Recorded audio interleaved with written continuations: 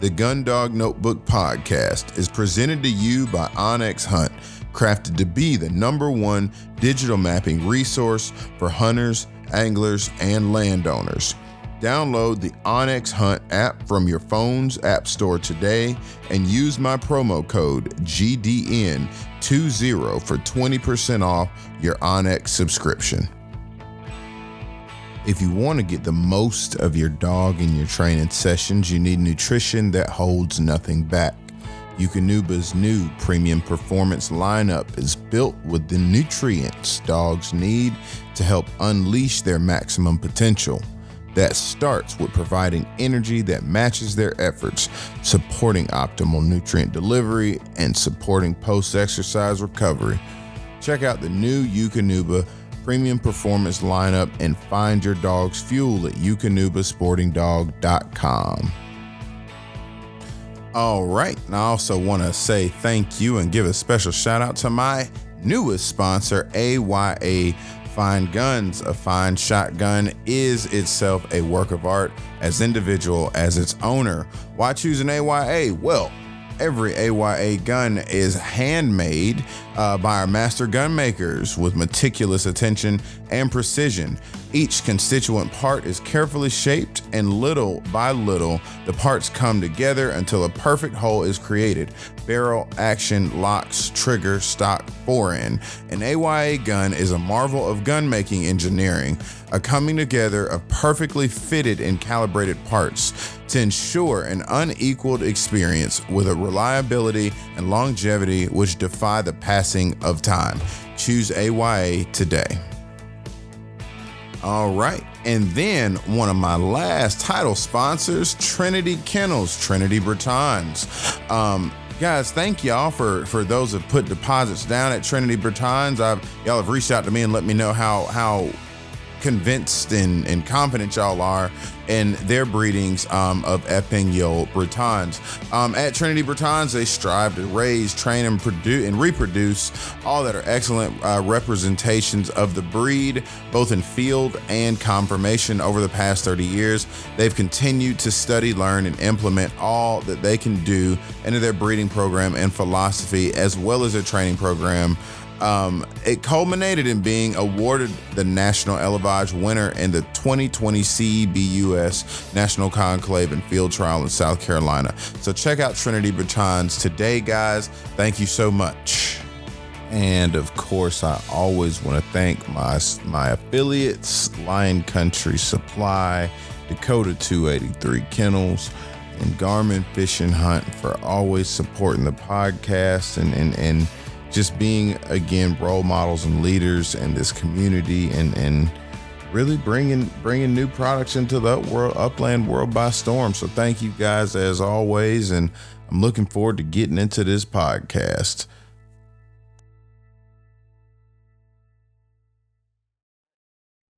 Another episode of the Gun Dog Notebook podcast. I am sitting here with Mr. Chuck Duggan, who has kindly invited me on, was this the second occasion now, of being up here at Hollywood Plantation, and I just want to get the entire story and everything that you do, but all of your contributions to your community. Number one, you're God-fearing man, and you have done a lot, honestly, very similar to what I'm trying to do with Minority Outdoor Alliance, with your church. But I thought it was cool because we're sitting right, that's my dog, we're sitting right in front of your house. And Michael told me a story about how one of the original owners, and you'll have to correct me on details, and 3 freed black women stopped General Sherman from getting to this house by burning down the bridge. Actually, it wasn't this house that they were trying to get to. They were trying to get to Dublin. But okay. Yeah, that's a neat story. That was being my great grandfather Duggan, and he was a doctor and a physician, James Duggan, and it's a neat story.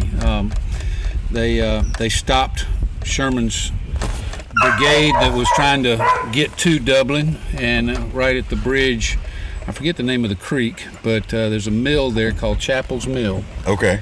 and so they made like, or pretended like there was a Confederate unit there, and they set the bridge on fire, and they opened fire with. They didn't shoot anybody, but they were shooting. Okay. And the Union cavalry turned around and went back. That's cool. Okay.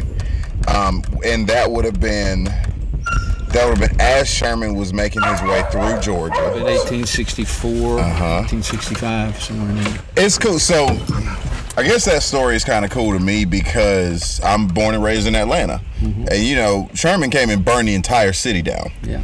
And so this place was one of the few places in Georgia that didn't get touched. Right.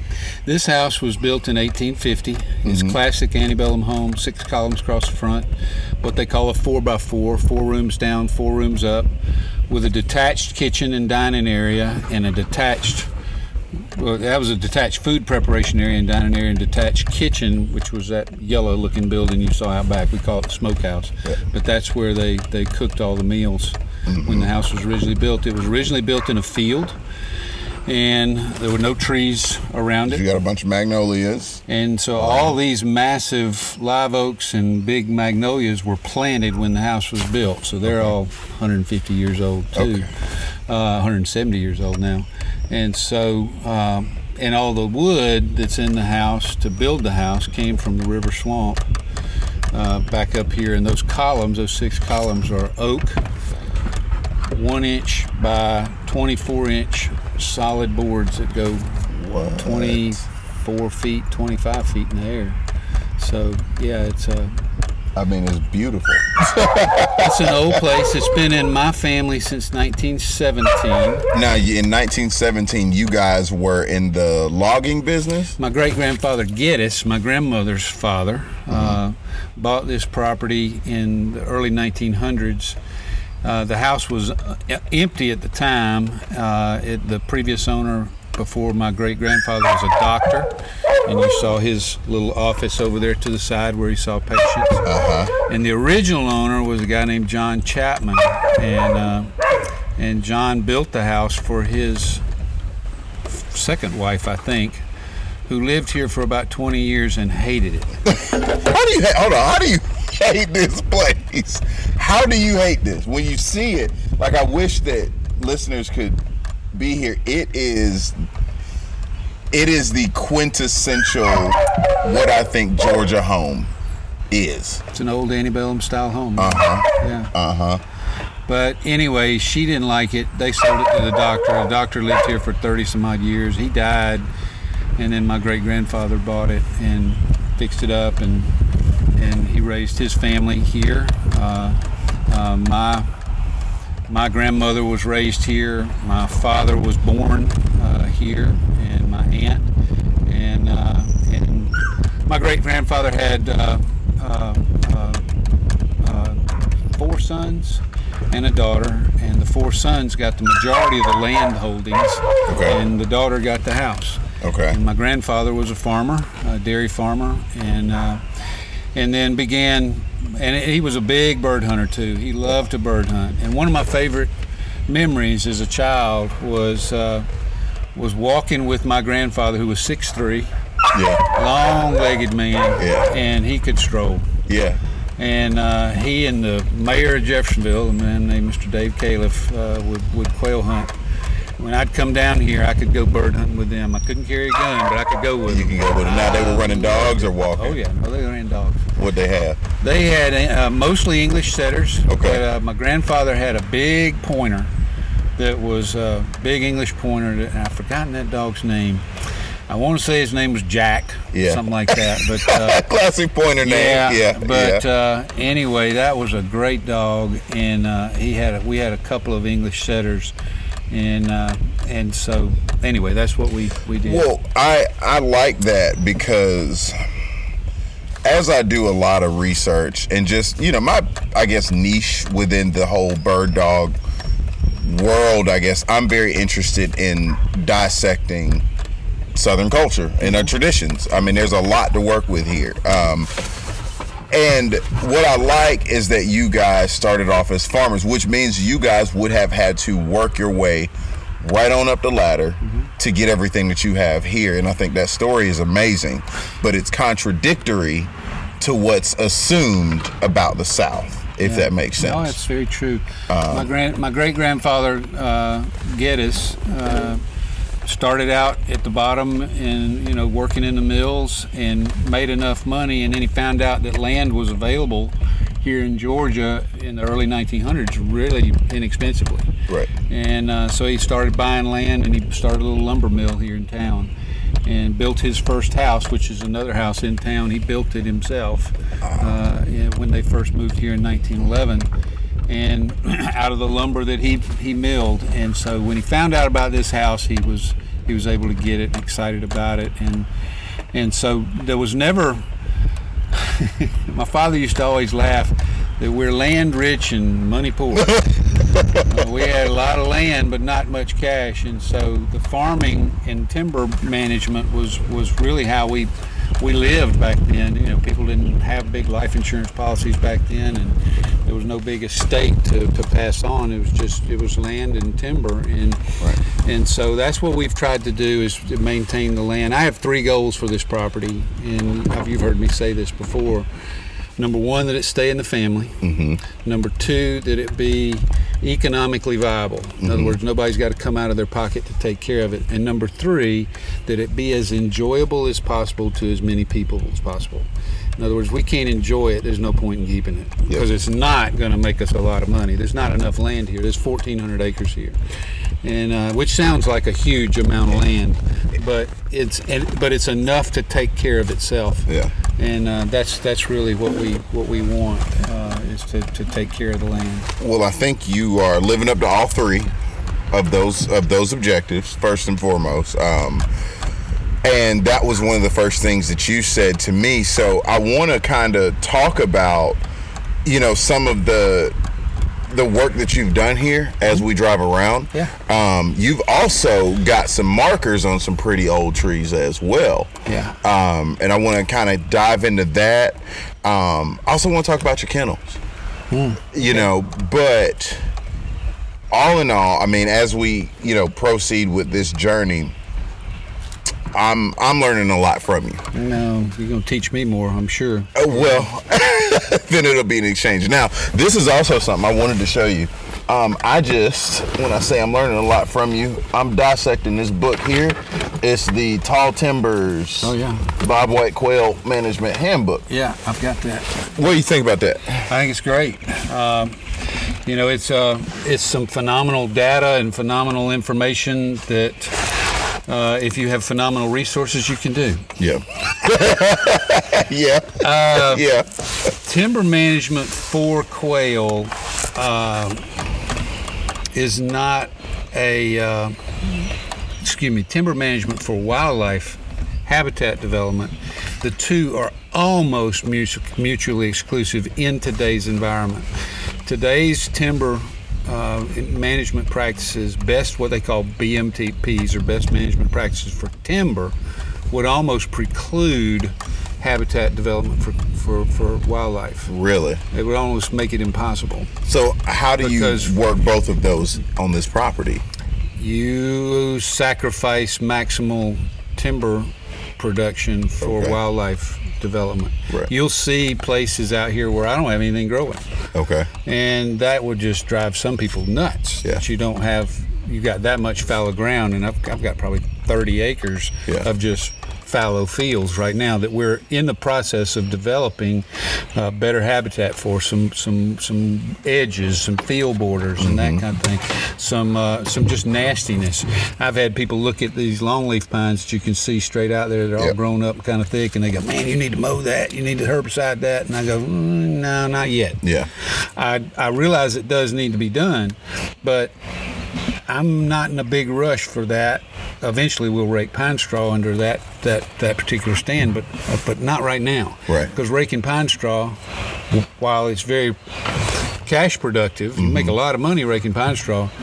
You you sterilize the ground. Right. There's no rabbits. There's no deer. So, turkeys like it, but that's about it. Well, they can walk on it, but then you're getting rid of the insects. You're getting rid of all the things that quail need. But what this program, this Tall Timbers Bobwhite Quail Management Handbook, and they've revised this thing several times. The first one I got was paperback and about a 1/4 inch thick. Wow. This is really, really nice. I have not seen this particular one. Yeah. But I've met Clay Sisson and met Reggie Thaxton. Both of them have been up here and looked at this place and looked at how we do some of the things we do.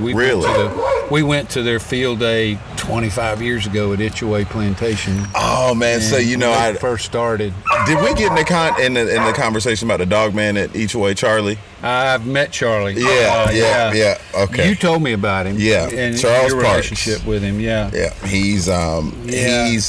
He told me they've got some immaculate practices there. They do. But it's a research facility now. Oh, they've got the money and the resources. That's right. Yeah. I heard an older guy. This older black dude, I cannot remember who told me, but basically told me that managing a plantation, as far as strictly for quail, it's a money pit. Yeah, it's a money pit. Now you do it for the love of it, and like you said, you have the resource. People that are doing this have the resources to do it.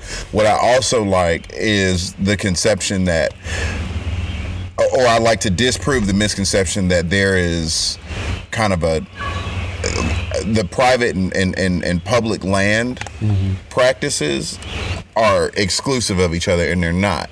A lot of the private land practices, like Clay Sisson coming up here and studying your property, help what they're doing on public. But you also told me you planted those pines at Burge, where I got at. Yeah. How long ago was that? But see, they sacrificed that too. Oh shoot, that would have been 83, 84. Okay. Somewhere in there. Yeah. Whenever we got in the pine tree planting business. Okay. That was in my previous lifetime. When I graduated from college in 1980, I graduated with a degree in agricultural economics from the University of Georgia. Okay. And my dream was to make a living farming.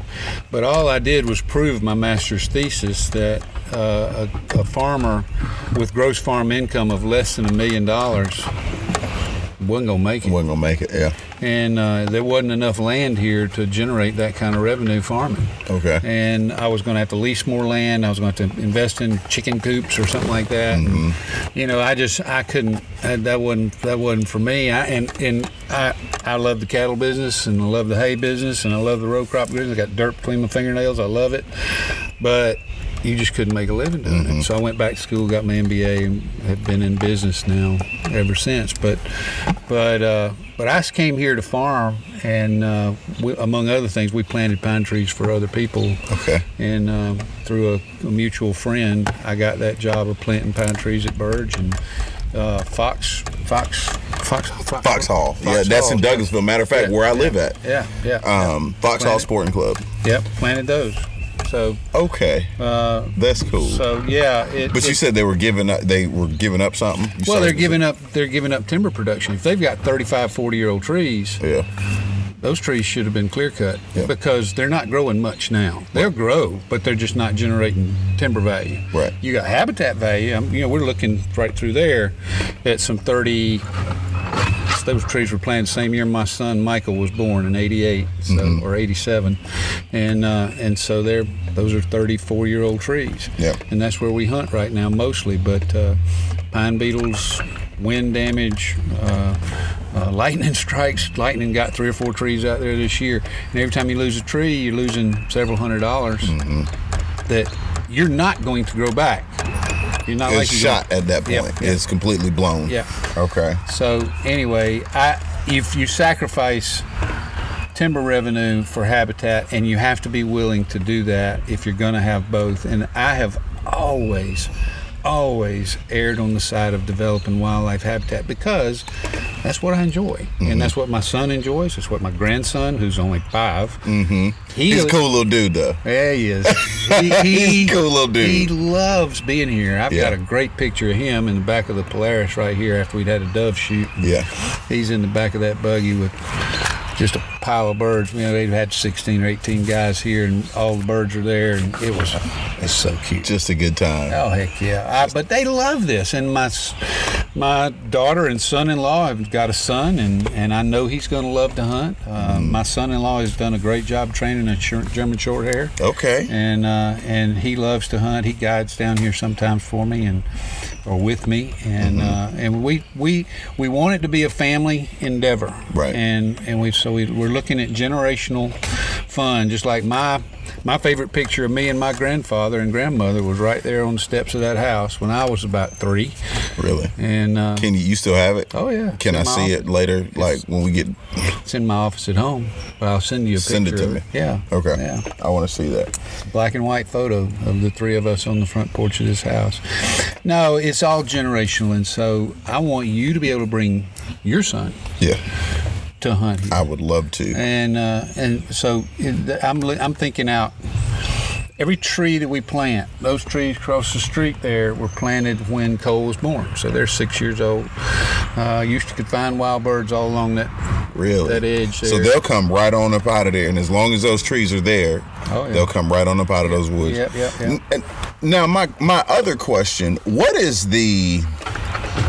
there's been a lot of speculation, but what is like the native range for a covey quail here? I've heard as far as 4 miles. I've heard a couple of acres. I've never gotten a dead on answer.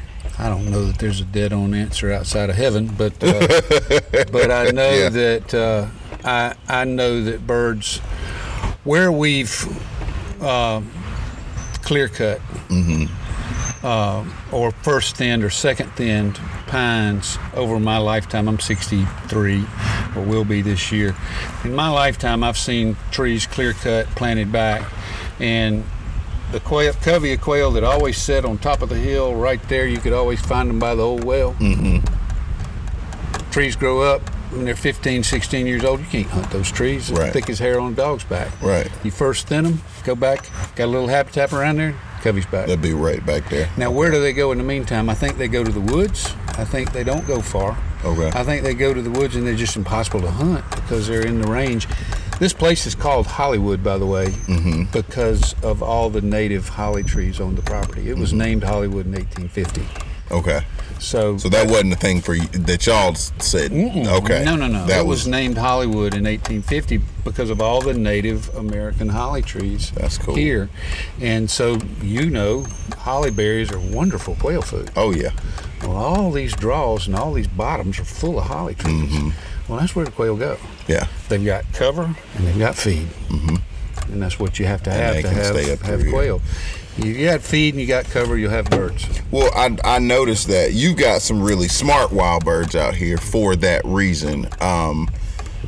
They don't really, when they flush hard and they flush, it's beautiful, but they make you work because of the way that the cover is, it kind of encases them. They'll make a dog really have to get in there and get to pointing them before they get up. Yeah. At least they gave my dog some business last time. Yeah. And I like that though. I mean, it's that to me is natural. Yeah. To the nature of hunting. We have tried various methods of developing wild bird populations by bringing in chicks, the incubator type stuff. We tried all that. All we did was increase our predator population. Yeah. And so what we've found and what we're doing now, you asked me a couple of weeks ago how many coveys we got, and I think I told you that I believe we've got 18 wild coveys on 1,400 acres, and I don't know about the 150 acres across the creek. So that's yet to be determined. There may be at least a covey or two over there. Yeah. But there's 18 coveys around, and you can find them sporadically. That when y'all came down here and hunted here, and I told you go here and park there, and you'll find the birds here. I was praying real hard. Well, you were right. I was right. You were right, and the Lord delivered. I didn't know you were going to be able to find that covey. I told you there was a covey down here in the ditch, and you found them there. Yeah. I told you there was a covey back here, and you found them there. That's just real unusual. Yeah. But we had scouted and we had kind of known it, and we don't push our wild birds hard. We don't shoot them hard. I mean, we do release bird hunts on some ground, and we try to isolate our release bird hunts to just a few small areas, and every now and then those release birds will call those wild birds. I was going to say, what do you think the relationship is between those released and the wild, and how often do those release birds actually survive? How often do you think they do?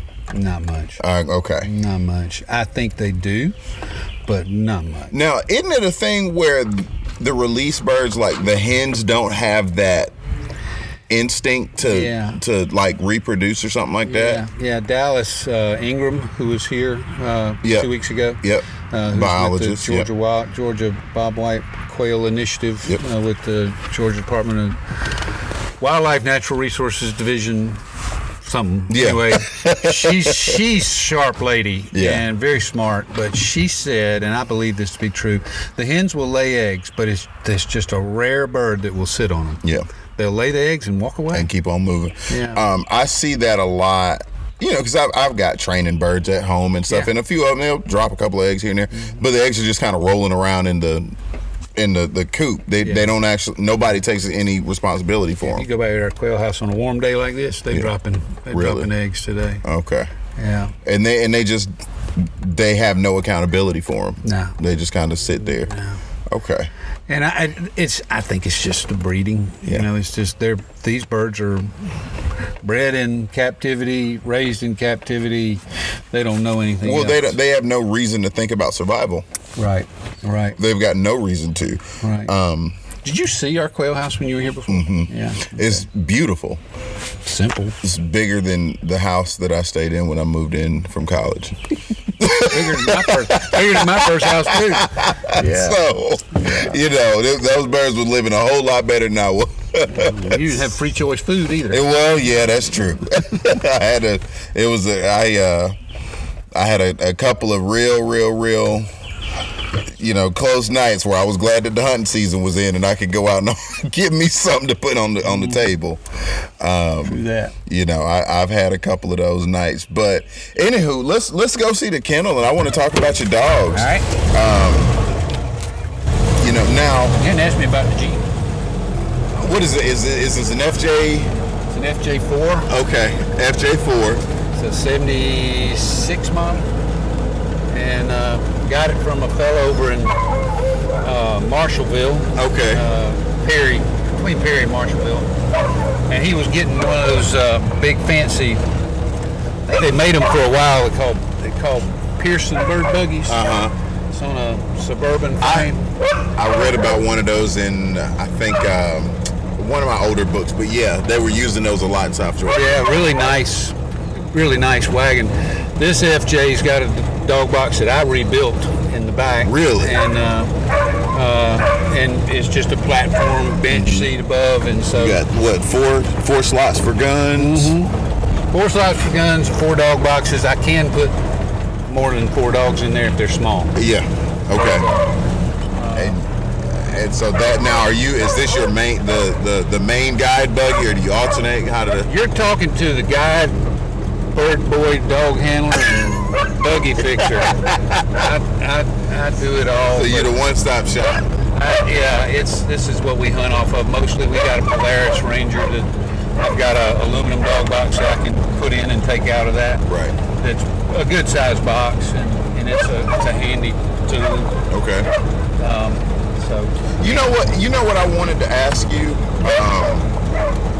I'm curious to know about what you thought about the dogs from way back when you were coming up and the dogs now. Do you think there's a difference in the breedings or anything?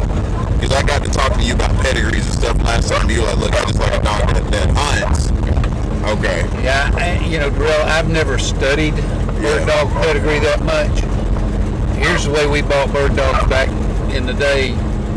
You knew a guy who had a good dog, who had a good litter out of a good dog, and you had a pretty good shot at having a good dog out of it. And you took the dog out, and if he hunted, that was great, and if he didn't, well, he became a pet. Right. Okay. Gotcha. So this was never This again was something that my buddy and we talk about all the time. Is like, I don't think down here in the South the emphasis on pedigree, I think that's a new innovation. I think that's a new thing that people are discussing. Yeah. I mean, and I'm talking to, dog men down in South Georgia. They were kind of like, look, we got meat dogs. We wanted a guide. As long as the dog had a nose on him. Yeah. Yeah. We were cool. Well, and that was the most important thing. You wanted a dog that could stay with you, number one. Right. You wanted a dog that could find the birds, because this was before GPS collars. Right. So now, what were y'all doing? You just kind of eyeballed them, or you put bells on them? No, you watched them. Okay. You just watched them. Yeah. Okay. You have a whistle to call the dog in, and the dog knows the whistle. Mm-hmm. And 2 toots means look at me and turn. Right. 4 toots means come back. Okay. 1 long toot says stop. What the heck you doing? Okay. You got to get your attention. Right. And so that's kind of the way you worked them. And so you did not want a dog that was going to go half a mile from you. Yeah. Yeah. You didn't have any way to hunt a dog in this part of the country. Yeah. You mostly hunted on foot, and you were hunting hedgerows, and you wanted the dog to stay close to you. Well, it's interesting you say that. So we had the meat eater folks down here, and I hunt a little bit different than just even that, because I sing to my dog. I holler at him and send my voice through the woods. And that was how I learned from the guys down in Thomasville. Mm-hmm. And again, it was a way to keep tabs on the dog, because again, you can lose a dog in the piney woods in a heartbeat. Yeah. And it was a way to keep them, like it was a way to keep them within a few hundred yards. And I mean, on the lower end of a few hundred yards. Yeah. I like my dogs ranging, if I'm guiding 200 yards max.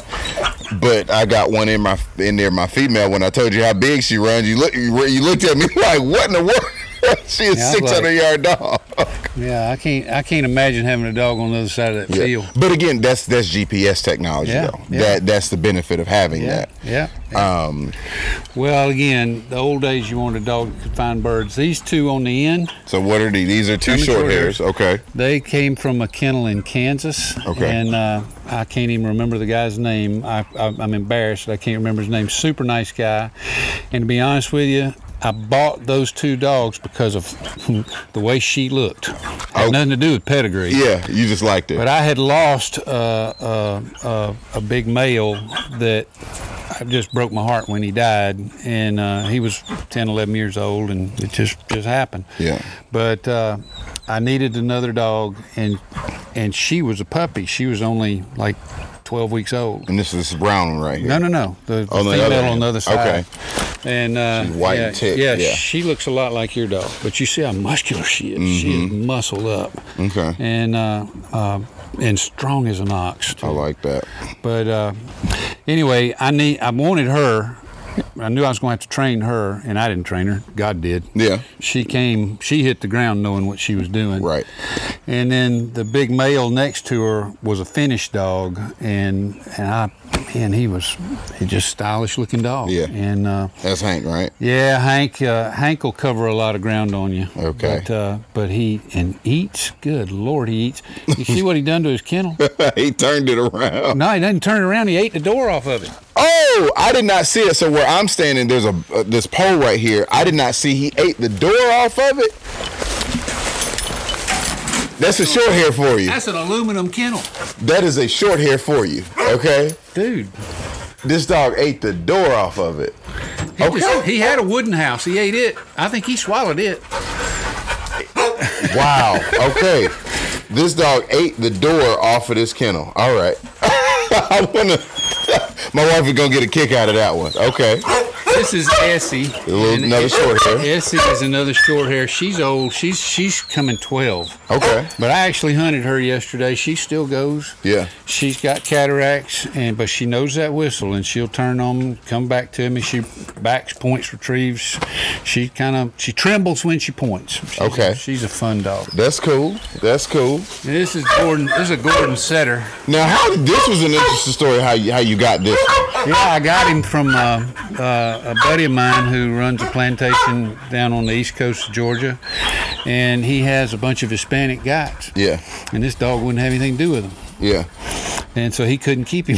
Yeah, the dog just didn't like running for him. And he won't run for my son, and he won't run for my son-in-law. But he'll run for you. He worked for me. Okay. He do it all for me. It's a pretty dog, man. Jump up in my lap. And then the one on the end is Pete, and he's a Brittany Spaniel that is just a gorgeous little dog. Uh-huh. He's 3 years old and dumb as dirt. So what's his deal? I am keeping him just to see if how good a dog trainer I can be. Okay, all right. But if I can make a dog out of him, I can make a dog out of anything. I don't think there is a hunting bone in that dog's body. If he's got any genetics in him, maybe I can bring it out. I don't know. But right now, he started out good, and then he's just stupid right now. He's going through a stupid phase. How old is he? He's 3. That's about right. About right on time. It's time. He'll level out. It's time. This year, it's either this year or he's going to somebody's house. Okay, that's so fair. He was a gift. He belonged to a friend of mine who said he was gotten too crazy for him. Yeah. And so I just said, well, I'll take him. But anyway, we don't have but 5 dogs. We got a kennel big enough to hold 9. Now, how long when did you build this kennel? 1990, I think. This was an old house site, so there was an existing septic tank right there. Okay. And all we did was run the drains to the septic tank. Okay. And so it made sense. This is my age. 1990. Yeah. Okay. Yeah. That's cool. So it's a good place. It sits up high on a hill, so they stay cool in the summer. It's a little cool in the wintertime on a cold day, but this is Georgia. It's not that cold anyway. Not that bad. And mine stay, outside and all kinds of stuff like that. And unless it gets terribly cold, which it seldom ever does, they're good. Yeah. They're good. All right. Well, this is nice, man. And I just like how spacious it is. I mean, it looks good, and all of the dogs are comfortable, and all of them working. You got a favorite? Of this bunch? Jen down on the end. Okay, first dog we were talking about. And Scotch. Okay, that's and Gordon. Scotch. If Scotch would retrieve better, he'd be my favorite. I think Jen would be my favorite. Sorry about that. Now buddy. You got Whiskey though. Talk about Whiskey. Whiskey's special. Whiskey's special. He lives with me. He stays with me. Goes to the office with me at work. I mean, Whiskey is a decided pointer. He's a Labrador Retriever. Yeah. But he decided that he liked upland hunting better than water because he really doesn't like to swim that much. Right. He'll do it. He'll retrieve ducks. But I had a guide out in Arkansas asked me one time, said, "That dog don't like water, does he?" And he'll retrieve, but he's not passionate about ducks. Now out here, oh yeah. He's all about it. Yeah. You won't lose a bird with Whiskey. I never lose a bird if I have him with me. Yeah. And he stays within 25, 30 yards of me, wherever we're at. The bird dogs will point. He'll ease in and verify. It won't be a false point. If he verifies you've got birds, he'll also find wild birds better than these dogs. Really? He works so slow. Okay. So he's more thorough. If you have a reasonable idea that you're going to find birds there, he's so careful. You can see him throw his nose up in there and like, and then he'll start just weaving. And then when that head comes down, he's got him. Okay. He's got him. I need to get out there with Miss Whiskey. Picks his foot up and everything. I did not teach him. All style. All style. Flat tail or tail up? Flat mostly. Okay. Flat mostly. He'll put it up. He'll put it up sometime. Most time it stays flat. Hey, if he does the work. Well, he's he's 100 pounds of dog. He's not hard to find. You have a 100-pound pointing lab. Yeah. And an effective one at that. Yeah.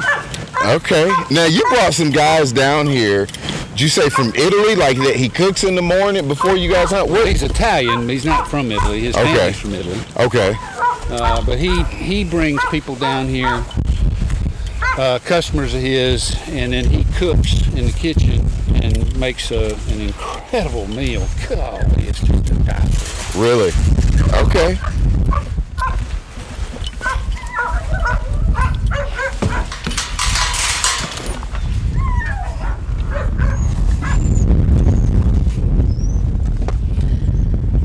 This is Cello. mushroom encrusted steak.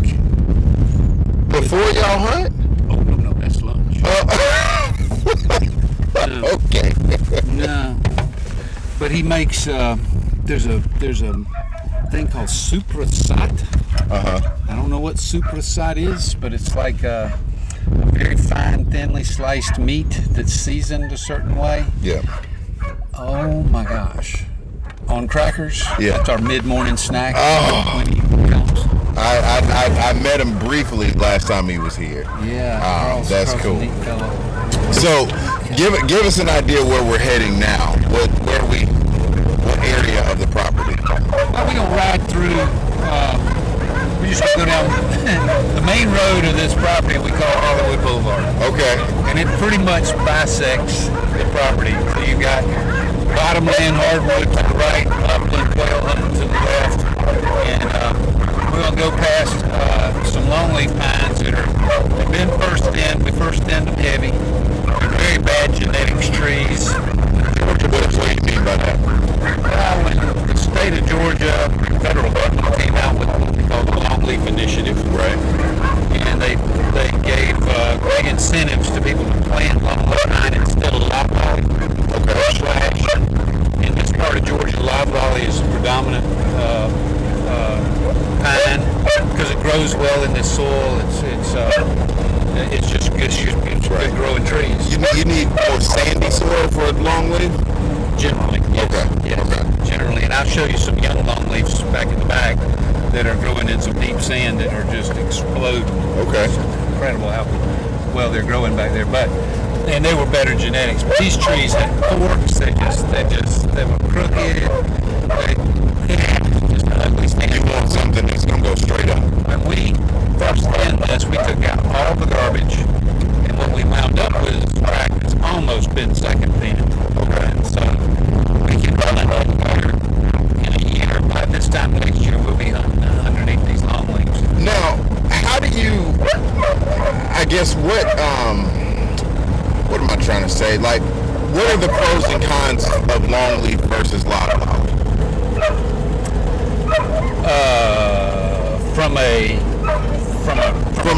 From a purely quail management standpoint, yeah. Well, and if it's not, then where do we see the deviation? They call longleaf pines. I thought it was a really good book, and I forget who wrote it. Called Fire Forest. Okay.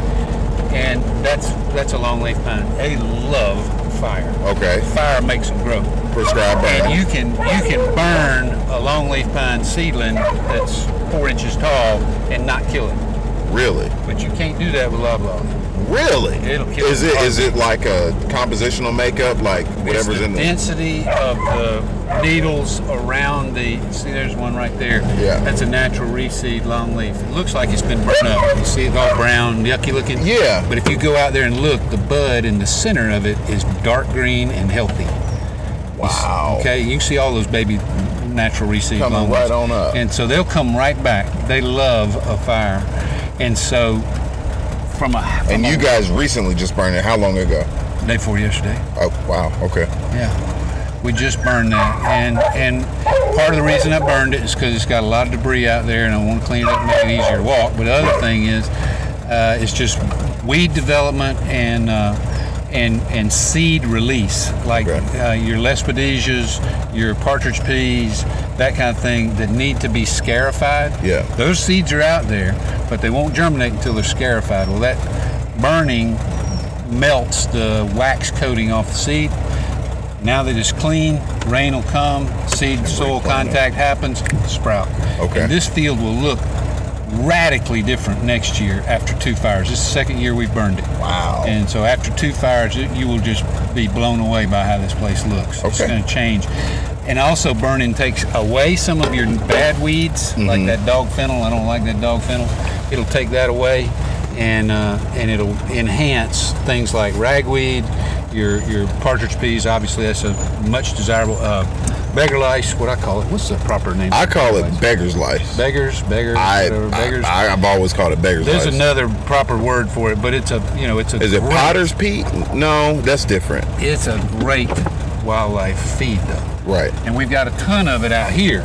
To our left, we're looking at 30 3-year-old loblolly pines that probably should be clear cut. But we bird hunt out here. Right. And I'm holding these until this track gets finished. And when I get this looking like that, then I'll be ready to clear cut this. But I won't do that until this is ready. Real quick, take a break and think about estate planning on a much larger, much grander scale. Definitely something that would be in consideration for a great place like Hollywood Plantation. Anyway, my wife, Ashley, is going to update you guys on some things that we got going on her end that are, definitely key to keeping somewhere like Hollywood Plantation up and running for generations to come. So I will let Ashley take it from here. What you thinking? I'm thinking, hello, everyone. This is Darrell's better half.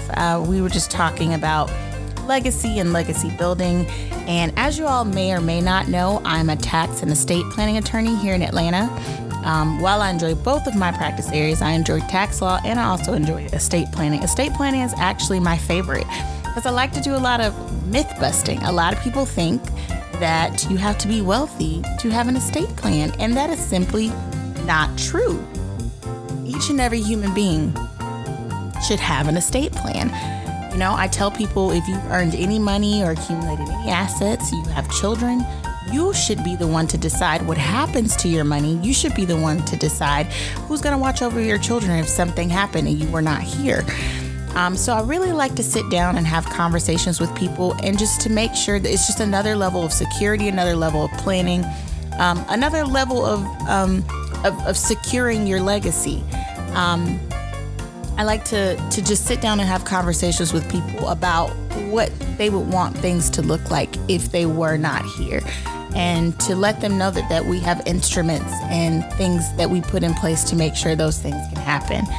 So if you have any questions about estate planning, I'd love to hear from you. You can email me at my work address, which is Ashley, my first name, ASHLEY, at Atlanta, where we live, taxandestate.com, my 2 practice areas. So it's all one big long word, Ashley at Atlanta taxandestate.com. I look forward to hearing from you guys. Okay, bye. Okay, so you've also got, we're coming up here, your skeet course. I didn't know if y'all came back here. I hadn't come back. I saw it because we found birds on the other end, matter of fact. Right. Now, how long have you had this course up here? A guy named Marty Fisher. You know who he is? Where do I know Marty Fisher from? Show, but he was, and I don't know whether he still does it or not, but he hooked us up with Auto Sporter out of Canada, and they made these skeet throwers, and they have been fabulous. And they were one of the first ones to do solar-powered skeet throwers. Really? And so we've got a wobble and then a low and a high house, and the wobble trap's got 2 batteries, so you got 2 little batteries. And that's those little platforms right there. Yep. Mm-hmm. And then 1 battery on each of the others. I want to see that. Yeah, it's pretty simple.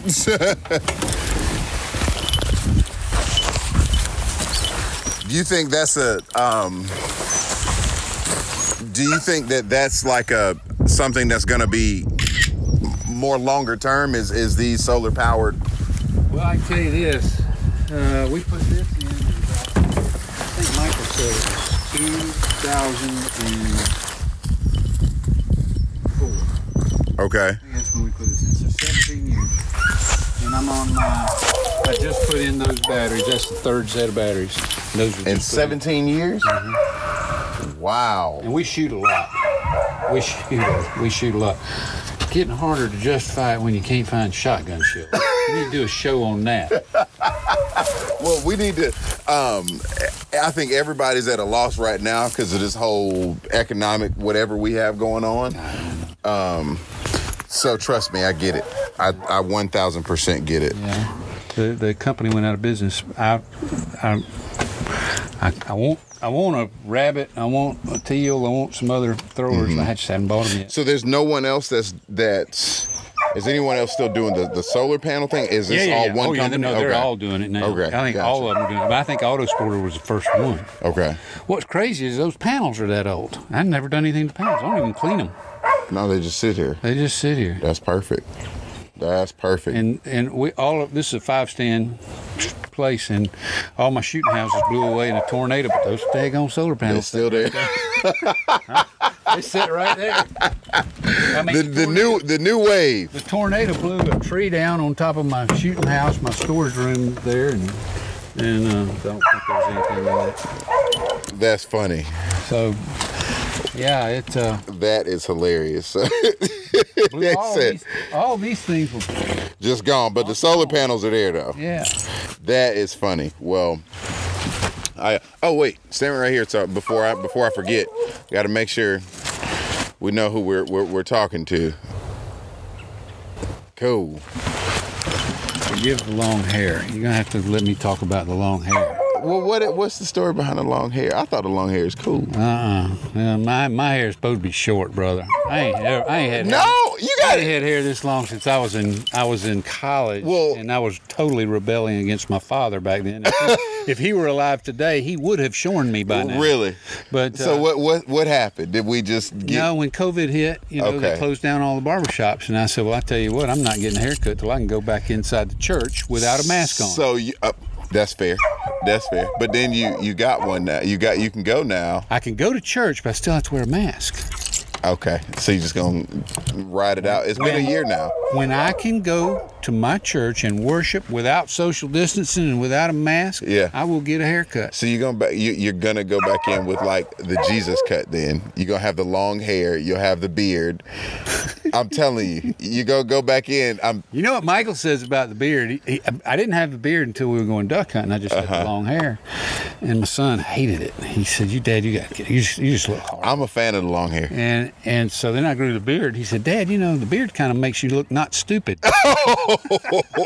I can see Michael saying that too. You look not stupid. So it's been a year since you've cut it then, at least? Yeah, February last year. And it was shorn. I mean, I had a number one.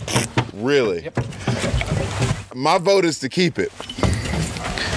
I say keep it. What does your wife say? Is she protesting? She's not been awful. She actually pulled it back in a ponytail the other day. So I didn't show you. Well, before we came down here for the meeting, I had a fro, like a big fro. Did you really? Yeah, I cut it. I had to give in. I was doing the same thing, and I said, I think it's about time. It got to the point where wearing a hat became a. See, I can stick it out the back. See, I can't do that. I can't do that with a fro. I kind of can't pull that back there. But I had my wife was like, this is the longest I've ever seen. Matter of fact, it had been so long since last time I cut my hair. My son had never seen me with short hair. He's 4 months old. But when I cut it, he gave me the weird eye. Yeah? Yeah, he had not seen it because I hadn't cut it. Well, my grandson gives me the weird eye about the beard. He doesn't like the beard. I think you should do it. Keep it. Even after the mask. Now let's see. I think you should. Pardon my crazy, nasty, loud dog. He's just been hollering the whole time. She ready to go hunt. Well, we're gonna get her out in about 20 minutes. Yeah. I'm gonna ride back here and show you.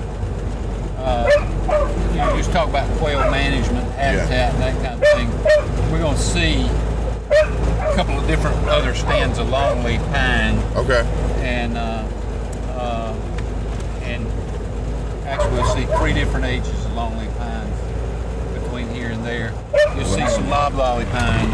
Okay. And some different generational status. And that's one of the things we try to do, Darrell, is manage our pines so that we've always got between 50 and 100 acres to cut every year. And we're either first thinning, second thinning, third thinning, or clear cut. Okay. Now, and that starts, I guess, around this time. It depends on what you're cutting. If we were doing a clear cut, definitely we want to do it as early in the year as possible. Okay. So that over the course of the summer, it has an opportunity to resprout.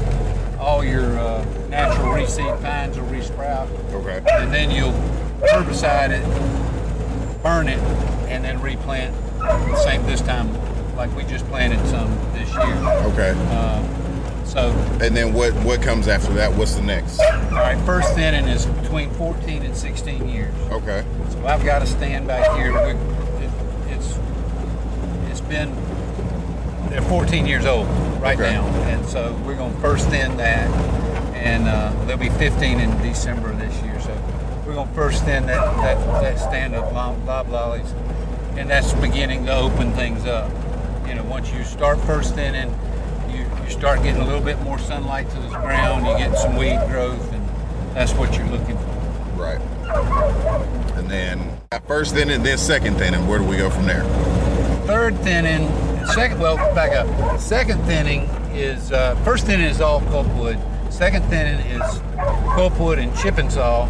Okay. Just a little higher grade of wood. You get a little bit better money for it. And then third thinning, and if you do a clear cut after third thinning, all that's typically saw timber. Okay. And your highest price wood. But see, once a tree gets to 35 years old, its rate of growth is really slow. Okay. You're not producing the tonnage per year. So that's like the adult tree at 35 years old. Yeah. Okay. Well, it's fully mature. It will continue to grow. That's why you see 100-year-old pine trees that are 125 feet tall. Okay. It's just not growing at the same rate. It's just not growing as fast. You're not producing the tonnage per year.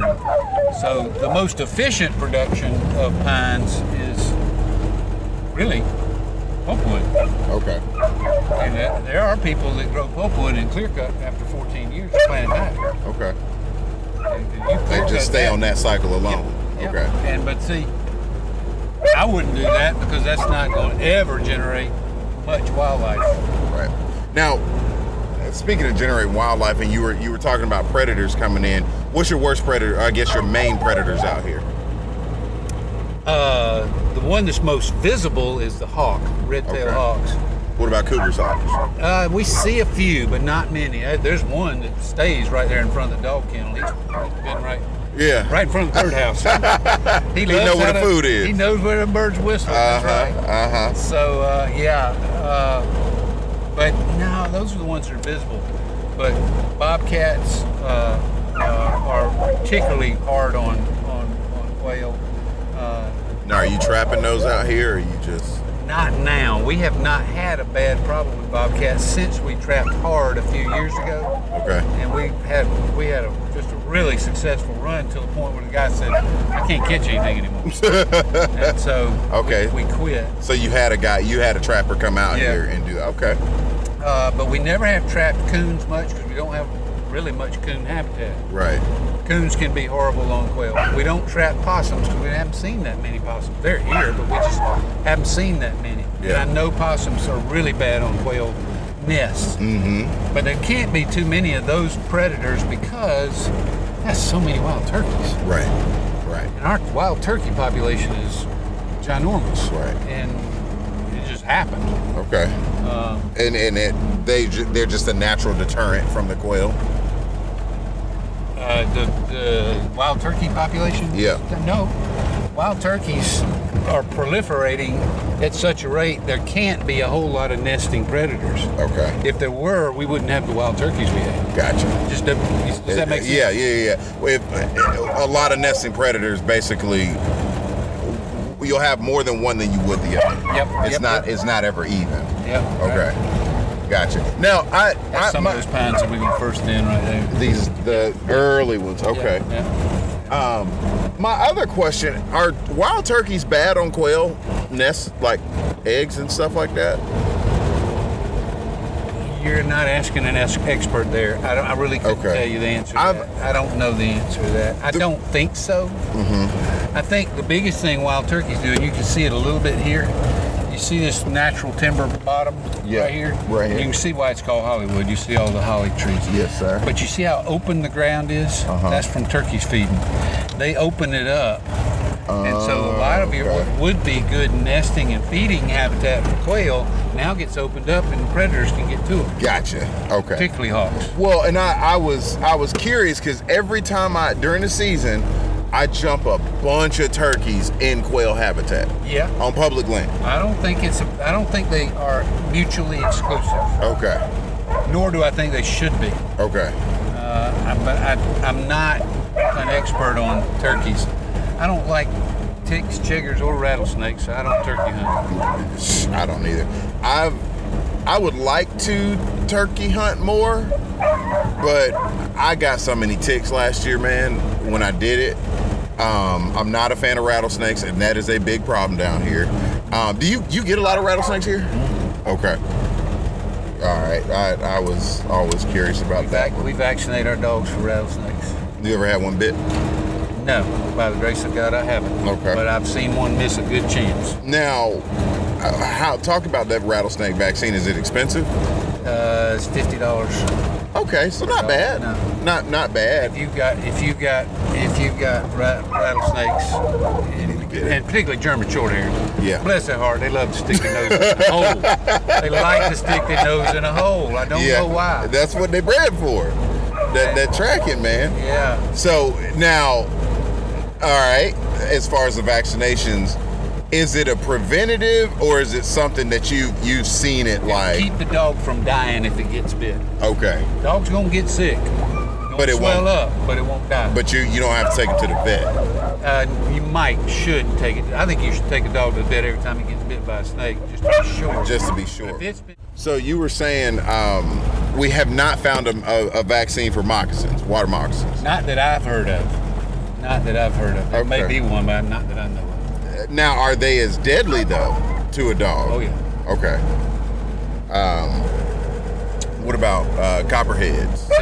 Same thing. All right. No vaccine, and I think one of those is worse than the other, but you just don't want a dog to get bit by. No, you fundamentally don't. I've met guys that have differing opinions where they're pretty much like, if my dog get bit, well, I gave him the vaccination, and they just cross their fingers and hope nothing happens. And other guys are like, look, nope, go to the vet. And obviously the safe answer is to take him to the vet. But I just wonder, with that vaccine, how lethal is it? How much of a red alert are we on? No, rattlesnake, like I said, I think if you vaccinate the dog likelihood of dying from a rattlesnake bite is much, much lower. Okay. And the dog will get sick, it will swell, but from what I understand, the skin will, if an unvaccinated, if they don't die, the skin it just sloughs off. Yeah. It just looks horrible. Yeah. So that's a defense technique, or no, I'm sorry, not a defense. It is a defense technique, but it's a way for rattlesnakes to basically make their job easier. Yeah. And something about the enzymes or something basically helps them digest their food. Again, you're into a area of science that I know nothing about. That's about the most that I know about rattlesnakes. Is I know it breaks down to help them. I can tell you about pine trees, but that's about it. Yeah. Well.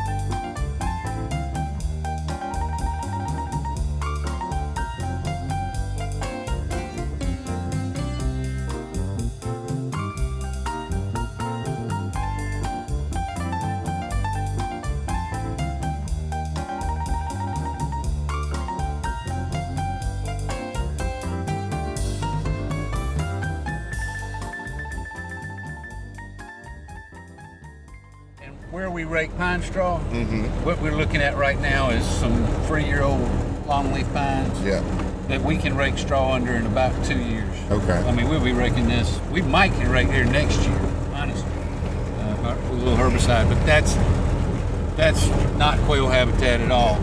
Now, this is 20-year-old longleaf pines, and we're raking this now, and revenue from pine straw is a lot better than revenue from timber. Okay, but by how much? Like, what are the prices like? It varies depending on the part of Georgia you're in and who rakes it, what kind of management practices they do. The group that we use right now, they do all the management. They mow it, they herbicide it, they pick up the sticks, they do everything. Okay. We do nothing out here, and they pay us about $250 an acre per year. What? Per year. Per year. Wow. And that's you can't make that in the timber business. No. Unless you're following everything just right and you're in the best market. And Georgia doesn't have great timber markets anyway. Okay. Except for maybe southeast Georgia, they do pretty well. But middle Georgia, we get hammered. We just don't have a really good timber market. How has quail management practices changed and environmental practices changed since you started? Any big major differences? You seen anything? Because let's say Herbert Stoddard, right? Some of his stuff most of his stuff was pretty spot on. And I think that's pretty much the model of what people are using. But was he wrong in anything? No, again, I go back to what I said earlier. I think what Stoddard and others, particularly those involved with the Bob White Quail Initiative and all those, they're all giving great advice for developing habitat. And I think it has evolved because they realize that landowners like us, we've got to be economically viable. So there's got to be a balance. So one of the things, we're riding along here and there's a hedgerow right here. It's an ugly, nasty, gnarly, thick This is what I go edge. look for birds. And you got privet, you got some kind of berry trees, you got a few pines, you got just vines and ugly nastiness. And there's rabbits and quail. There's a covey of quail on this ridge all the time. Right. Always has been. And my dad, you mentioned habitat, my dad wanted everything really clean. He hated this. Okay. He said, that's nasty. I said, well, you can't have pretty and have quail. It's got to have to be nasty. He said, oh, I want it cleaned up. I said, well, I don't. I want the quail. So he was all about the money. And I love my dad, don't get me wrong, but that's not productive ground. Right. You've got to sacrifice production. Do you think that hedgerows like that? Okay, so now let's talk about the generational differences. You've got these plantations, let's say further south in Georgia, where I think a lot of those, owners were more like you in that they wanted the quail. Yeah. And a lot of guys that are coming in there inheriting it in this land, do you think that they're more concerned about the money, more like your dad? Yeah, it could be. Okay. Could be. Okay. There's this thing in the United States called a real estate investment trust. You know what that is? It's called a REIT, Real Estate Investment Trust. Okay. There's a bunch of big ones around that own a lot of timberlands. Some of them are neighbors of ours. And all they care about is land appreciation. Land's got to appreciate in value, and productivity on the land. That's all they care about.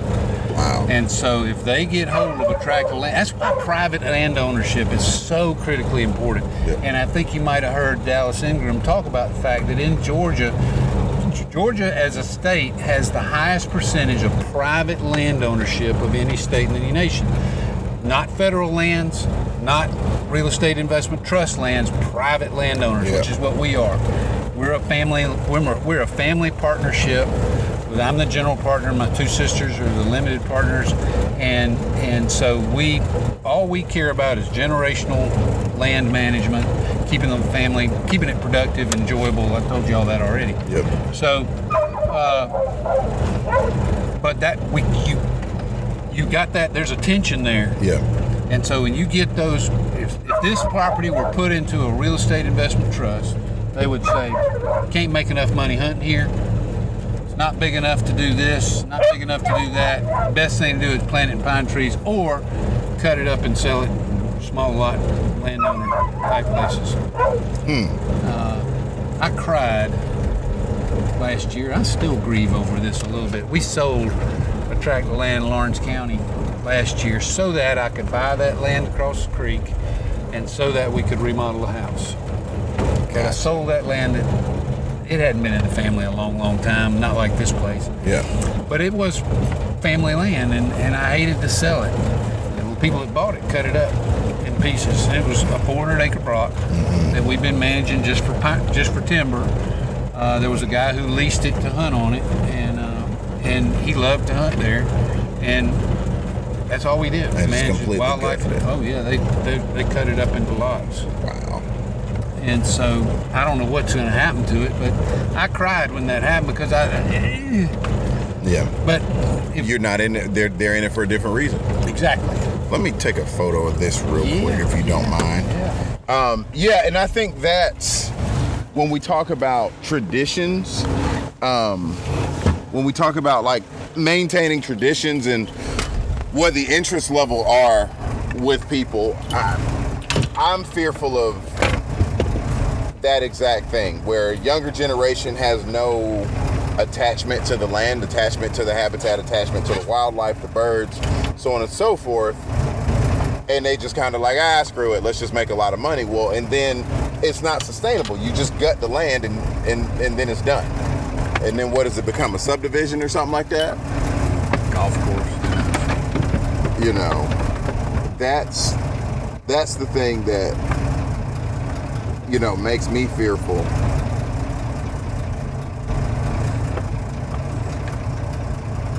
You've got 3-year-old pines to the right, 2-year-old pines to the left, and 33-year-old pines in front of them. 24-year-old pines behind that. So. Okay. Wow. Night and day difference. Well, you get to see it a lot different. It'll look different next year. Well, I think it's kind of cool now. You teach your grandson about the differences in age and... Yeah, it's kind of cool. Like my grandchildren all have their own tracts of land. Okay. Yeah. Okay. So like this is Briggs. He's 2. Okay. Across the road is Cole. Charlie's got a tract back there in the back. Yeah. It's 3. So. And they take ownership of it. And then and of course the trees that we just planted all the way back, those will be Helen Elizabeth's. Okay. She was just born last week. So.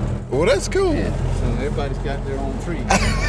And that don't mean they keep them, but that you know that's what we call it. That's what you call it. Yeah, name them after grandchildren. Got to have a lot more grandchildren. Well, you better tell them that. I think Michael and Marcia are done. I think when I talked to Michael and Marcia, when I told them that we had our 2, and they were like, "Look, we get it, we understand, we get it." Those little ones are interesting, but no, I would love to bring, you know, my son and daughter out here, just let them run around and just enjoy it, you know. Yep. They need to see stuff like this, especially them being kids growing up in Atlanta. They're not really gonna see a lot of this. Okay, you got your peas right there. There's food plots up in here. All right. Little grain sorghum planted in this power line bottom, and you can see the fire break. We're getting ready to burn. We'll cut this into quarters, cut it into 4 quarters, and we'll burn half of it and leave the other half. Okay.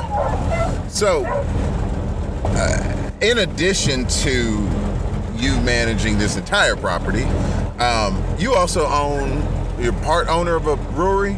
Yeah. Tell me about that. Very small part, but yeah. About 8-9 years ago, 10 years ago, gosh, time goes by so fast. A buddy of mine heard about this brewery in Atlanta that was going to get started, and they were looking for investors, and he didn't even drink beer, and he said, would you taste this stuff and see if it's any good? And I said, holy cow, that's incredible. Can I invest? Yeah. And so, make a long story short, I invested a little money into it, and then a little more, and then a little more over time. And what's it called again? Wild Heaven. Wild Heaven. Wild Heaven Craft Beers. Wild Heaven Brewery now. Okay. It's Wild Heaven Craft Beers in the beginning, but we make a great number of craft.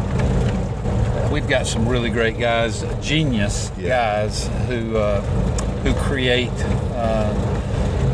just amazing taste. Well, I'm gonna be up there. You let me know where it is in Atlanta. Well, we've got on the west, one on the West End Loop. Okay. You know, right over there near I-20. So I grew up over there. Yeah. My grandparents are over there. Okay. Yeah. Well, Monday Night Brewery is right there. You've heard of them. I know. Wild Heaven is right next door. You're less than 5 miles away from my granddaddy's house. Awesome. Then. So I'll be there. Okay. The original site's over in Avondale Estates. Okay. And on the east side, over in the Decatur area, Avondale Estates. And so, yeah, that's it. All right. Well, check I'm gonna be there. I am historically, by blood, a natural light man because of my granddaddy. There you go. But I'm a craft beer guy. When it's at my house. Well, there's two kinds of beers, Darrell. What kinds is that? There's craft beer and cutting the grass beer. I agree. I understand natural light. I agree. I understand natural light, but it's like, that's cutting the grass beer. That's cutting the grass beer. That's just, man, I got to have... We make one that I think is the best light drinking beer I've ever had. What's it called? Emergency drinking beer. I'm not kidding. It's called emergency drinking beer. Comes in a yellow can with a black label, and then on the side it says contents beer. All right, I'm gonna go get it. It's a pilsner like Miller Lite, but it's a really easy drinking. It's got a little citrus flavor to it, and when you're hot, all right, that's gonna be dog training beer for me. That's awesome. Yeah, I took some to my duck hunting friend out in Arkansas. Yeah, he had a fit about it. He loved it. I need to get on that because until then I was drinking y'all's competitor Sweetwater. Oh, I love Sweetwater. That's good. Good product. I'm natively a Sweetwater man, but now I got something else to drink. Oh yeah. I got something else to drink. Well, Atlanta's blessed to have a really, really, really good craft beer community. Oh yeah. And that's a huge blessing, not just to Atlanta, but to the state of Georgia. Yeah. And it's a testimony to the creativity and inventiveness of people who saw a need, saw a market, and said, we can do this. Yeah. Well, Atlanta is filled with that. I think it's become a new creative metropolis. Sure. And a lot of that influence still comes down to Middle and South Georgia. You see a lot of that crossover. I think there's the misconception that Atlanta is kind of a standalone kind of city. It is so heavily influenced by outside factors. Because the train. When I think about the railroad and everything comes into Atlanta.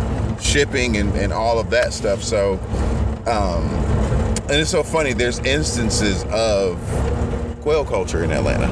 It's the most interesting thing in the world. You'll kind of see it on signs and all of that. So, I just like the South because we're all so business savvy and creative at the same time.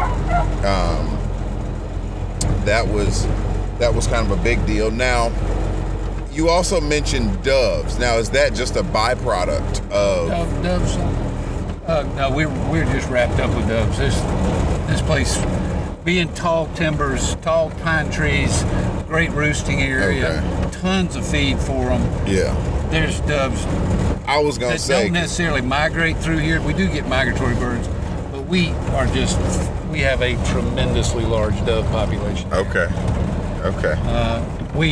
The hardest problem with having a dove hunt here is that it's just hard to congregate them because you've got to have an incredible food source for them. Like you grow sunflowers and you mow that field. Yeah.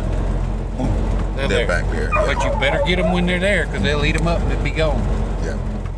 Same thing with grain sorghum or wheat or something like that.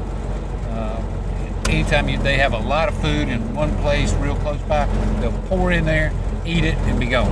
Okay. Because there's so much feed just out. Right. And that, where you see that burned ground, they love that. And really? So they like those burns? They'll be feeding in there. Yeah. Okay. Yeah. Interesting. So I mean, I see a whole bunch getting up out there. They're out there, yeah. You see these strips? Yeah. You got long leaf, fallow ground, long leaf, fallow ground, long leaf, fallow ground, long leaf, fallow ground. Mm-hmm. This is one of those places where somebody would look at this and go, that is a waste. But see, I'm trying to develop deer habitat. Mm-hmm. Not for me, but for the guys who love to hunt deer. And we have grown some big deer here, and that's good. But I'm mostly trying to develop wild bird habitat. On the far side, I left unburned, unmowed. I just left a buffer between this and there's a paved road that's our property line. And I left that buffer for two reasons. One is nesting habitat. I know they're going to be there. Yep. Two is there's been 1, 2, 3 wild coveys of birds along that road from the corner of 96 to up there what I call the big oak trees. There have been 3 wild coveys of quail that have run that side, and I know they're there. I found them this year, and I want to keep them around, but I want to draw them this way. So I'm going to plant some stuff out here that's going to make them want to come out this way. Come out along this edge. And so that's my dream. That's my goal. But How long have you been working on that? This 2 years. And I say 2 years. This. Okay. 2 years. I've had the vision of doing what I'm doing for 2 years. Okay. Because I know it can happen. And Dallas Ingram's going to come up here and spend a day with me and tell me what to plant and how to plant it. So y'all already worked that out then? Well, we haven't set a date yet. But we're going to get her here. I'm going to have her on the podcast to talk a little bit more. I was really impressed with her knowledge, and we didn't get to talk as much as I would have liked. Well, she showed me how to age quail. Oh, now that's interesting. Yes. How you do that? So you go in and you open up, and it's for males and females. You open up their wings, and they're these little tiny feathers, like inside of the flight feathers. The long, they're these little tiny ones, and there's a kind of a white tip. And if they've got that white tip, they're less than a year old. Wow. If they don't have the white tip, then they're over a year old. Now you can't tell like 2, 3, not that they live that long anyway, but it's not a specific thing. You can just tell whether or not they're over a year or under a year. How about that? Yeah, and she, I'm pretty sure I have my notebook.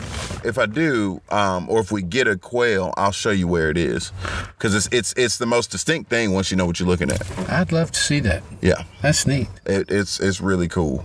So talk about where we stopped now. Well, we stopped right in the middle of one of our main quail courses, and this is the big tall pines, tall timbers, and it's been burned multiple times. Believe it or not, my father used to rake pine straw under these trees until they were 21 or 2 years old. Wow. Okay. And so it was clean. It was habitat-less. Yeah. Nothing out here. And so these trees have been first now, second thin. They've been second thin. I am probably going to give them a third thinning. Okay. And take out some of these trees. You look right there. There's a tree that probably doesn't look sick to you, but you can see the top's a little bit thin, and it's loaded with pine cones. That tree is going to probably die. So you don't want that many pine cones? Yeah, it means that tree's going to probably die. Okay. And so there's a few others. Depending on the light, it's easy. Some of them are harder to see than others. We need to go on and take those trees out because they got sick, and they may not make it another year. So we probably come in here and take out about a third of what's standing in here. Okay. Won't affect the habitat much, and it'll open up. It'll open up more sunlight. That was my next question. I wanted you to talk about the importance of canopy. Yeah, right now we're probably at somewhere around a 35 basal area right now, and I'm going to bring it down to about a 25. Okay. So that means 25% of the ground will be shaded at any point in time. Okay. We may be at 50%. So more sunlight than less. Yep. Okay. Yeah. And that more sunlight's just going to make your native grasses grow. You look out. It's hard to see, but there's a ton of baby partridge peas right out there. That when we, that's just going to come back, and it's just going to get better and better and better. And you can see over there, that's tall partridge peas, and there's more sunlight that gets to that particular area, and it's just partridge peas just explode. Just coming up. So great habitat. Got bicolor Lespedesia planted along there. That's good, escape cover. Do you have an issue with speargrass anywhere? Okay. Not here. I thought that might have been more of a northern kind of deal. It would be more up around fescue areas. Yeah. Okay. I know that was for a lot of bird dog guys, particularly during the summer. That's kind of a concern.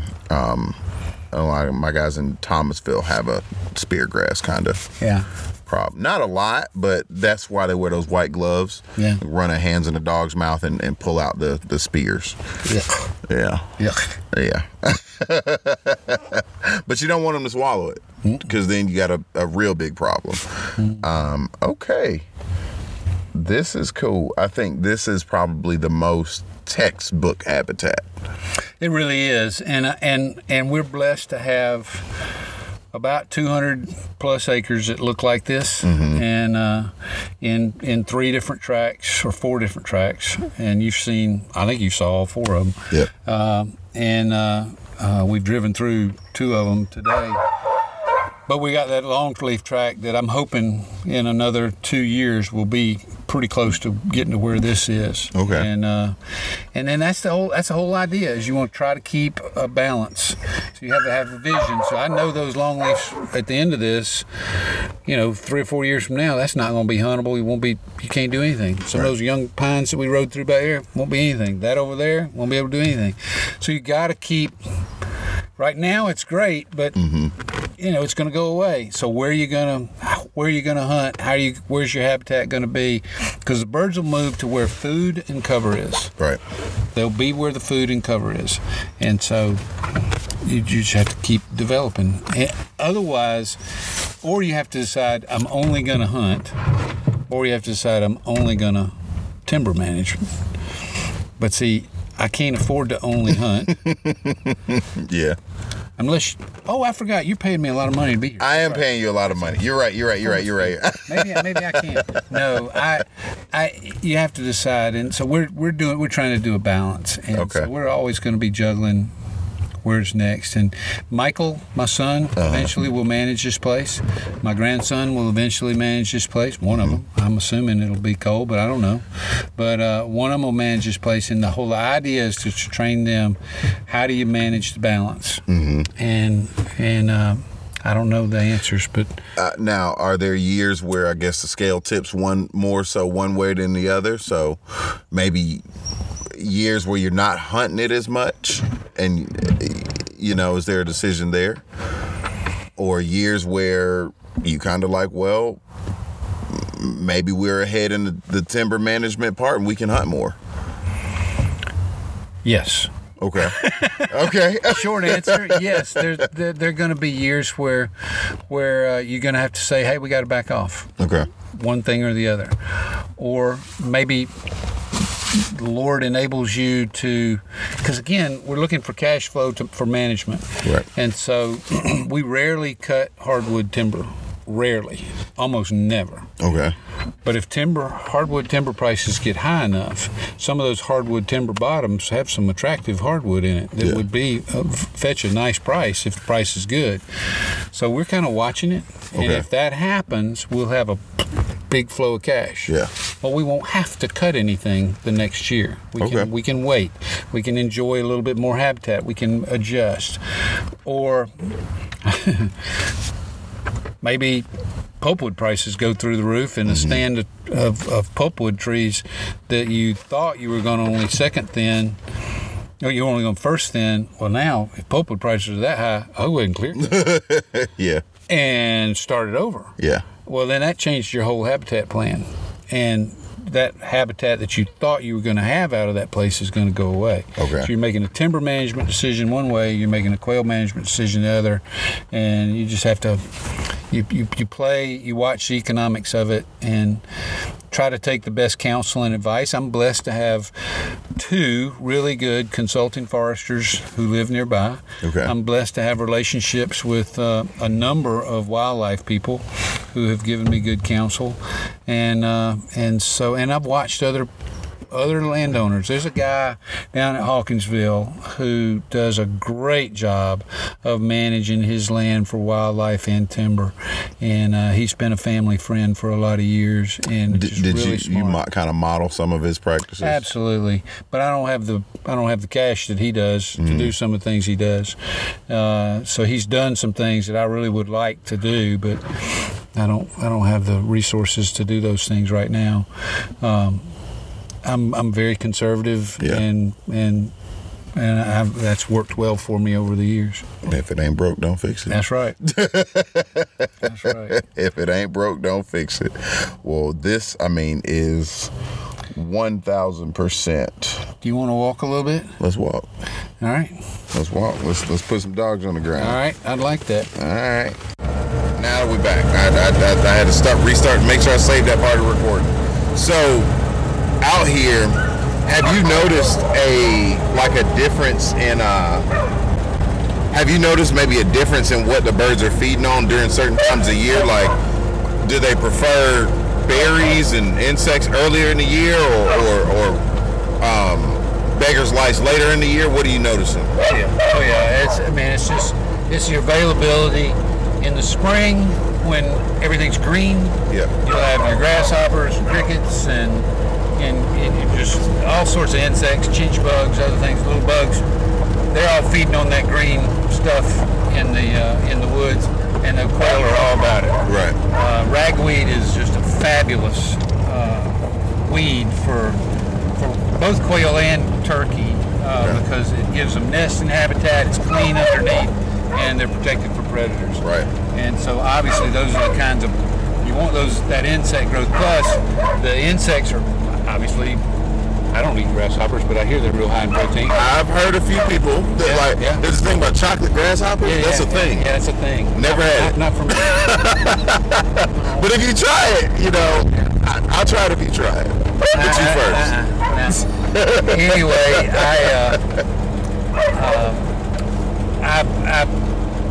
I know that the quail, when they're nesting and raising chicks, you want high protein available for them, and in those insects, that's critical.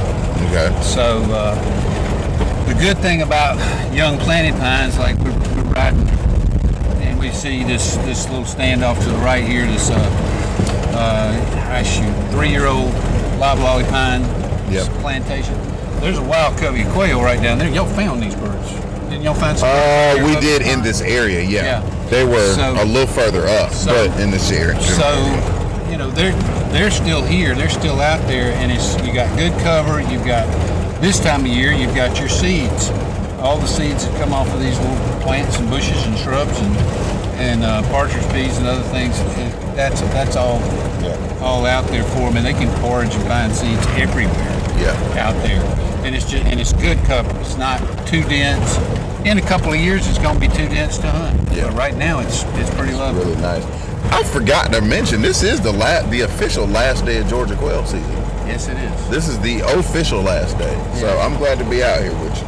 Yeah, we have the quail preserve status wildlife, so we can actually do release birds up through March. Right. So I've got a release bird hunt Tuesday. Okay. I'll pretty much stop this week. We're going to hunt Tuesday and Saturday, and I think I'm done. That's it, yeah. Just kind of let them, don't interrupt the nesting. And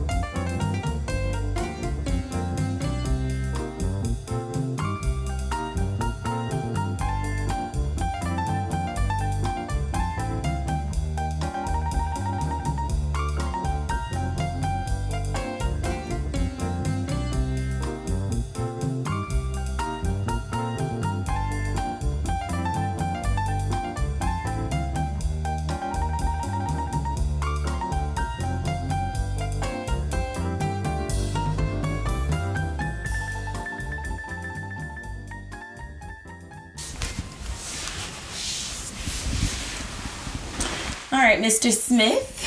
I had a fun weekend with you this weekend. Did you? Yes. For everybody listening, we went out to Hollywood Plantation together this weekend. Darrell went on a hunt with Mr. Duggan and Michael Duggan, and we just had a really good time. So, can you guess what one of my favorite parts of the day was? What was that? Do you want me to guess, or yeah, are I really actually. You really okay? Because you like to do that, and and I don't be wanting to guess, and so I got to clarify. So you actually want me to guess? Boy, if you don't guess. Okay. All right. One of your favorite parts of the weekend? Probably watching Vegas lock up like real tight, like running and stuff like that, like yes. Watching him just be a bird dog. Yes, that was one of my favorite parts. That was the favorite. I think that was your favorite. It was the favorite. We were actually referring to my favorite. But one of my favorite parts of yesterday was talking to Mr. Duggan. We got to walk and talk. Hollywood Plantation is a phenomenal piece of land. I mean, I was just so impressed, just honestly, not only by the land itself, but of course just by the family. Mr. Duggan and his wife Ellen, you guys have just a beautiful family, and I really enjoyed spending time with them. They were telling me, I love one thing that I did love about the plantation. So it's called Hollywood Plantation, and different parts of it are named after different parts of California. So one part of the property is called Napa Valley, and another one is Hollywood Boulevard. And Mr. Duggan and his son, they know the property like the back of their hands. But anyway, so my favorite part was walking through the woods with Mr. Duggan. We were just talking and getting to know one another, and I asked him a question. I asked him, what is your biggest piece of life wisdom? And mind you, of course, Darrell has his own relationship with them, but this is actually my first time meeting them in person. But I was just very drawn in by his spirit. He's a very nice man and a very fun spirit. And so I asked him that question, and he referred to the 37th Psalm. Delight yourself in the Lord, and he will give you the desires of your heart. And he said that he allows that scripture to guide him and guide his decisions, and to guide him when he thinks about, how he proceeds in life. And as I was listening back to the recording of this episode, and you guys will hear it, he refers to, why it is important for them to keep up that land, because it's a lot of land. It's over 100 acres. How much land is it? Ooh, like 1,200 acres, over 1,200. Oh yeah, look at me, you talking about over 100. Yeah, well over 100. Yeah, well, I was right. Yes. Right, yes. It's I think it's like 1,200 or something like that. It's a massive piece. I think obviously you are correct.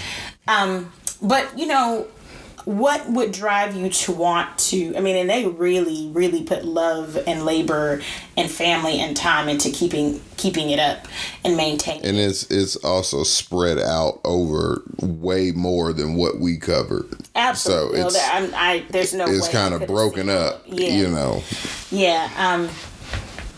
And yes, so in the episode, he discusses how he wants his goals for maintaining it, of course, are for his family and the natural things that you would think of. But he also, one thing that stuck out to me, and honestly was so true of his character as I got to know him, is that he said he wants to keep it up not only for the enjoyment of his family, but for others to enjoy it. And that, honestly, matches exactly what he told me his guiding scripture is: delight yourself in the Lord. And when I think about, honestly, the first thing I thought about when I started, his son Michael told a really funny story about him, and my first thought was, man, this guy's a lot of fun. And I think when we think about legacy, and we think about making things better for our children and those that come behind us, there's a lot of conversation about land and money and all the things that people generally think about. But what I love about Mr. Duggan's perspective is that he's considering how to sow joy into his bloodline. And if you ask me, there is no better. I mean, there are lots of things. For me, I want to sow joy and peace into my bloodline. I think they're tenets to sowing wealth into your bloodline, the traditional sense that I referred to before.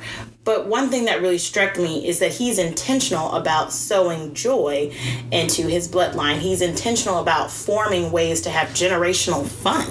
Like that term itself, that really sat with me. I ended up journaling about it, and was thinking about ways like, how do you set up for generational fun? Like, what does that look like? And so that is what Mr. Duggan is doing. One of the reasons why he feels so driven to keep up the land and keep it a beautiful place, because it is fun. I had a load of fun just being able to walk and talk and get to know him. And I'm like, man, they can come out here with their family at any time and walk and talk and have some fun. So, tonight, whatever you're listening to this, whatever part of the day this hits you, I just want to talk about how important it is to have joy, and how it's a fruit of the Spirit for a reason, and how we can truly sow a pattern of joy into our lineage and into our bloodline. Think about ways that you can do that. I always tell people ask me, what are the things that I want for my children? And I'm very intentional about that list. And I think I will share that list, and I'm going to add a few things to it. I actually have a list that I look at every day about the intentional characteristics that I want to sow into my children. And fun is one of them. I mean, why are we here? I mean, and Mr. Duggan and I had a good conversation about this. We're supposed to have fun, guys. Like, we're supposed to enjoy life and enjoy one another and enjoy being alive, and not to say that people don't go through things, because people do. Darrell and I have been through our fair share of things, and I'm sure you have as well. So I want to be very clear. It's not my intention to disregard that. But, we should always find a way to choose joy and choose fun.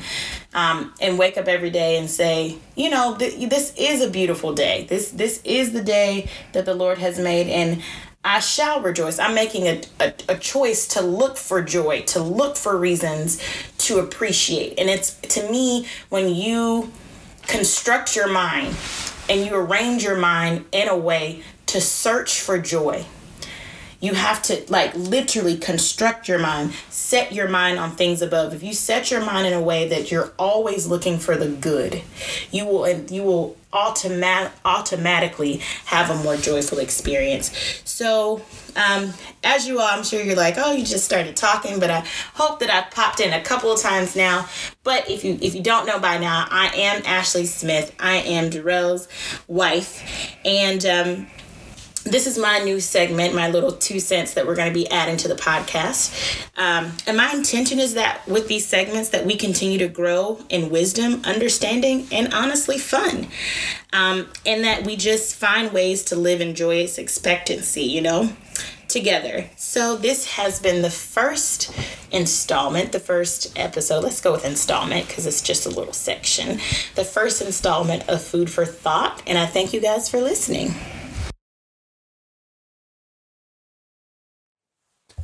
All right, guys. So I hope y'all enjoyed that segment from my wife, and I appreciate Ashley for hopping in there with us.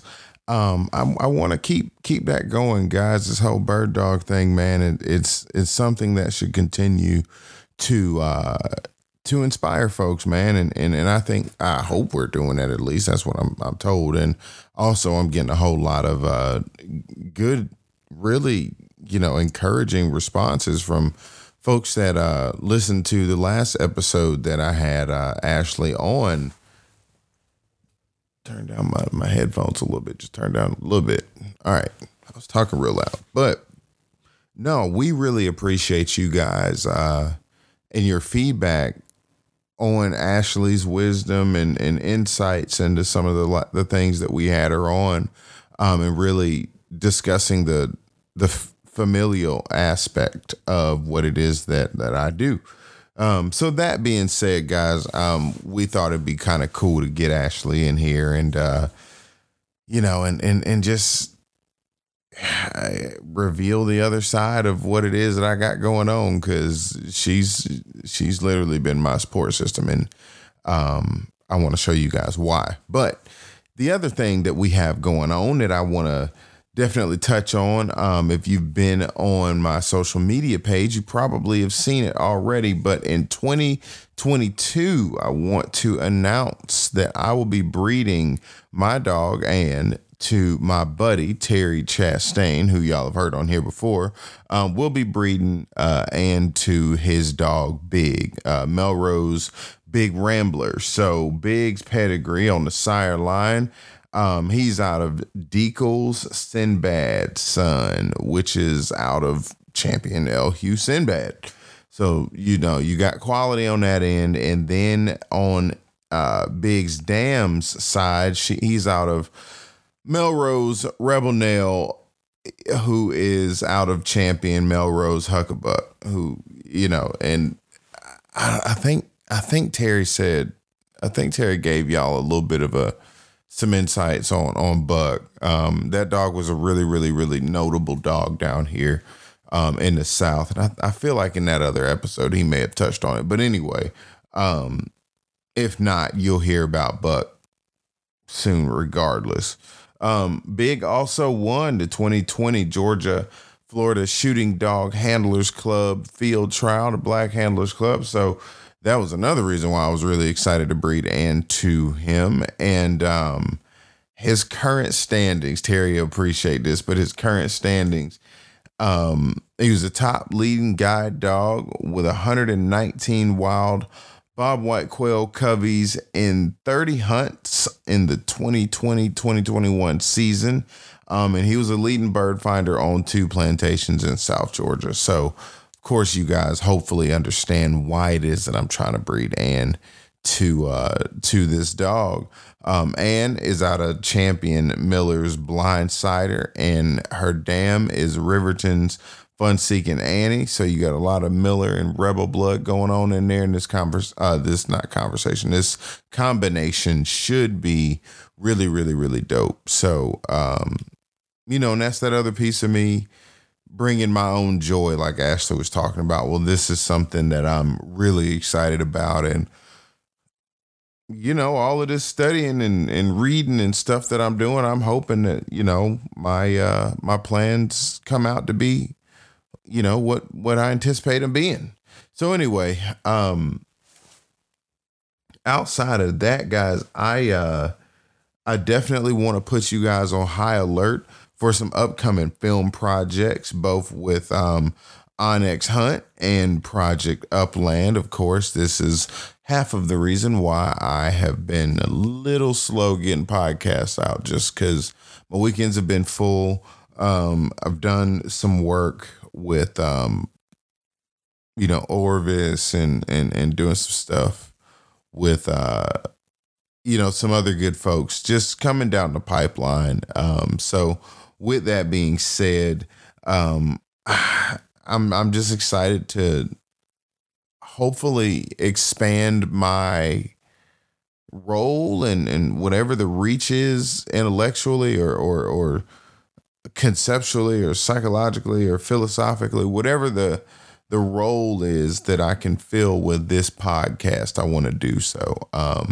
Because we are living a life of bird dogs, and I think it's an extremely fulfilling one. If you heard me talking on the Hal Herring BHA podcast and Blast podcast recently, I was there, and Hal and I got to talking about having bird dogs or having a dog just really makes you human, and that's something that I'm very, very cognizant of. And I want to examine more human characteristics, that surround this lifestyle, like not necessarily human in the physical sense, but human in the metaphysical. Like, what does it mean, that we're running these dogs and putting so much of our lives into this? At the end of the day, this was a notebook. It was a compilation of thoughts and dreams and aspirations. And I want to make sure that,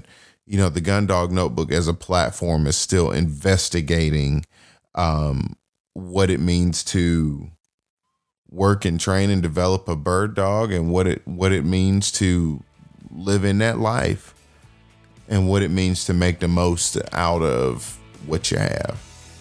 So all of that being said, we've just got a lot of really good things. Oh, and then guys, make sure, I'm sure you've heard in other episodes, and I'll keep outlining it. We do have the Minority Outdoor Alliance Bird Dog Scholarship that is still pending. I'm still on the hunt. So if you want to know more information about that, give me a buzz, Darrell Smith at minorityOutdoorAlliance.org. That's DURRELL Smith at minorityOutdoorAlliance.org. All right, guys. Well, that is the end of the episode. I hope you guys enjoyed it. And stay tuned. We got some more good stuff coming up soon. All right. Talk to y'all soon. Later.